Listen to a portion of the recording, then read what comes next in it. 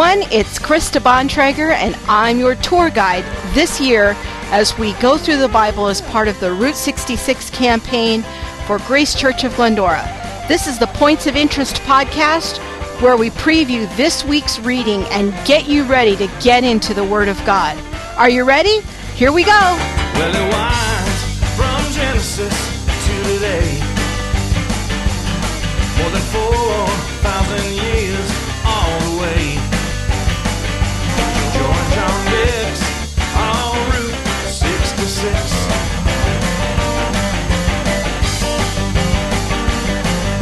Hello, everyone, and welcome to week 32. We're still in the book of Isaiah. We're starting in chapter 36, and we'll be going all the way to the end of Isaiah in chapter 66 this week. So we'll be finishing it out. Now, hopefully you've been enjoying yourself as you've been going through Isaiah. It's such a rich part of Scripture. And as we go through Isaiah, you might also find yourself kind of scratching your head a little bit at times, wondering, what is he talking about, or what's happening here, what's going on? And I wanted to just offer a quick thought about that because, there's a popular notion among many Christians that everything in the Bible ought to be clear to everyone who reads it without studying or receiving any outside help of any kind. Just the first time you sit down and read it, you should just immediately be able to understand it. The reasoning kind of goes that, if God wrote the Bible for us, for all believers, we should be able to understand it the first time we read it because, after all, the Holy Spirit, God Himself, lives and dwells in us. Parts of the Bible, yes, they are very obvious on the Scripture. You read some parts of it and you do immediately understand what it's talking about. But other parts of Scripture are more difficult to understand. The meaning is not immediately obvious. And we also know that God's thoughts are very profound. They're much higher than human thoughts. And so it should not be surprising then that some parts of the Bible require a little bit more time and a little bit of patience and a little bit of study in order to understand them.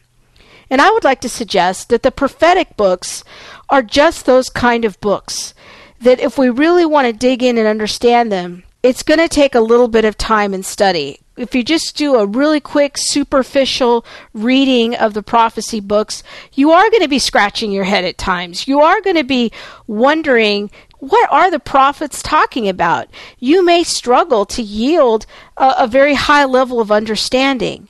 I want you to think about it as if you were reading a dense school textbook. If you were to read a dense textbook for the first time, you wouldn't necessarily understand everything it has to say the first time you go through it, and you just give it a casual read. We're going to be going through the book of Isaiah very quickly. We've got several chapters a day we have to cover. So we want to just understand that we're going to be reading for the big picture. We're not going to understand all the details. I'm going to try to give you a few more tips this week on how to understand the prophecy books. And we're going to continue to make our way through the prophets for a couple of months here. It's going to take us some time to get through the prophets. So we'll continue to give you some understanding and help you dig into those details and get some proper perspective as you read through it. Now, if you have time, of course, you could also consult Bible dictionaries or commentaries, Bible handbooks. There's many fine resources out there. But right now, we're probably not going to have time to be consulting a lot of outside things. So we just want to hit the highlights, and that's really what this podcast is for, is helping give you some guidance and steer you in the right direction, keep you in the lane as we go forward in our reading. Now, one of our early podcasts, one of the points that we made is that we want to read the Bible in big chunks. We don't want to focus on individual verses, and we've been continuing to make this point as we've gone along. We made it again in the Psalms. This is also important when we get to the prophets. In the prophets, we have a lot of what's called oracles, and the prophetic books are arranged in oracles. And so you want to look for these oracles because much of what is presented in the prophetic books almost seems like to be one big run-on idea. It's really a long thing, but if you can try to identify where an oracle begins and ends, that will help give you the big chunk or the big idea of that section. And again, as we said last week, we want to try to identify the audience and the historical context for that oracle. So is it something that is to Judah and Jerusalem in the south, or is it something to Israel and Ephraim in the north? Who is the audience, and what is the specific time period that is being addressed? Now, if you don't know the time period, you can always look if you're using a study Bible, like the NIV Study Bible or something like that, it should have some brief notes that'll give you a quick synopsis of the book and the time frame in which that particular prophet lived and worked. Now, when we talk about oracles, it will also be helpful for us to understand that there's different types of oracles. Sometimes the prophets will kind of be engaged in a literary form that's like a covenant lawsuit. And in it, they'll use legal allegories to give their argument. Sometimes God is portrayed as the plaintiff or the prosecuting attorney or the judge in a court case, and then Israel is the defendant, and there's a lawsuit that comes against the defendant where evidence is presented that they have been unfaithful to God's covenant. There's an indictment or an accusation, and then there's some evidence that's presented, and then a judgment is pronounced against Israel for their unfaithfulness. Another type of oracle is the woe oracle. And a woe is a word that the ancient Israelites would cry out when they were facing disaster or death, or when they would mourn at a funeral. And throughout the prophets, God makes predictions of imminent doom using the literary device of the woe. And the woe was an announcement of distress against Israel. It was a prediction of doom because of their disobedience against the covenant of God. Another common literary form that's used in the prophets is the promise or the salvation oracle. And you'll recognize this when you see a reference to the future and of a mention of blessing. Typically, it's a promise oracle that contains elements of that in the future, in that day or in the day of the Lord, there will be these radical changes, and there will be a repair of David's fallen tent, or there'll be an exaltation of Israel over its enemies, or there'll be a return from the exile, and then a statement of blessing, that there'll be life or prosperity or abundance of crops or safety. All of these are part of the promise or salvation oracle. Sometimes the prophets were told to do crazy things. This is called the enactment prophecy. For example, in Isaiah chapter 20, it describes how God instructed Isaiah to go and to be stripped and barefoot for 3 years to symbolize the prediction that the king of Assyria would lead the Israelites away stripped and barefoot. And so Isaiah was told to walk around like this for 3 years. He was almost like a living, walking billboard of the judgment that would come against Israel because of their covenant unfaithfulness.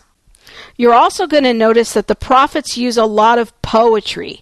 It might be good to review our podcast from the Psalms, where we talked about how to interpret Hebrew poetry, because we're going to see once again the use of in the prophets of things like synonymous parallelisms, antithetical parallelisms, and synthetic parallelisms. I won't take the time to review that now because we talked about that at length in the podcast on the Psalms, but we're going to see those literary types reappearing here in the prophets. Now let's talk a little bit more specifically about our reading this week. When we look at chapters 36 through 39, this corresponds to the passage in 2 Kings 18 to 20 about the story of Hezekiah. Now you might recall that Hezekiah at first he trusts God, and God delivers him from the army of Assyria.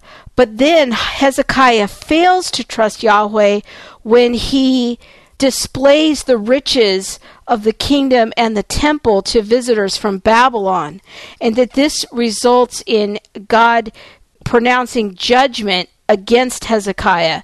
So we'll be revisiting that story early this week. Later in the week, in chapters 44 and 45, we have a very specific prophecy about Cyrus the king, that although God would allow his people to be taken away into Babylon, into captivity, he would also choose a deliverer for them, and that they would not stay in captivity forever, but that they would be allowed to return to their land after a period of time. This is a fascinating part of Scripture because the prophecy is so specific about Cyrus and what he would do.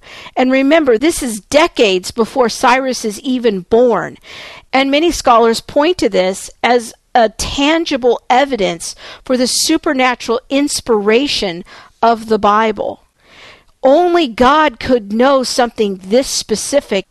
This week we'll also be looking at chapters 49 to 55. And this section talks about the coming servant that God will send who will bring salvation to his people. And this includes the glorious section of Isaiah 52 and 53 of Yahweh's suffering servant and the foretelling of what would be fulfilled in the coming of Jesus Christ and his life and his death on the cross.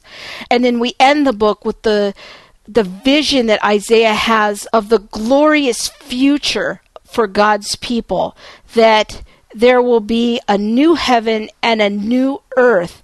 And this is part of our future. So when we think of the prophet foretelling the future, remember, most of it has passed. Most of the prophecies have already been fulfilled. But when we get toward the end of Isaiah, we see into our future, the future hope that we will have in the glorious new heaven and the new earth. Well, that's all for this week.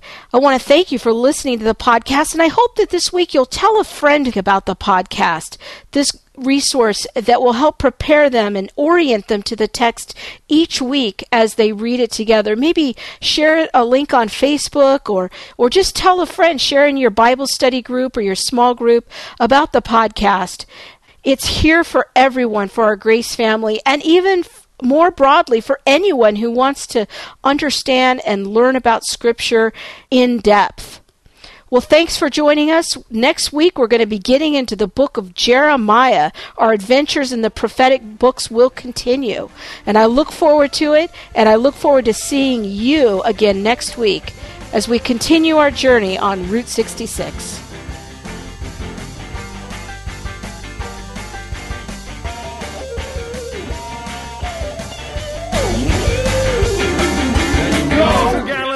Shechem, Colosseum, and Jerusalem city is kind of pretty, you see.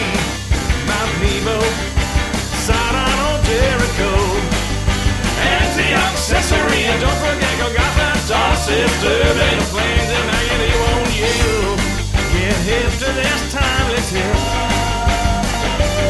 When you make that holy scripture trip.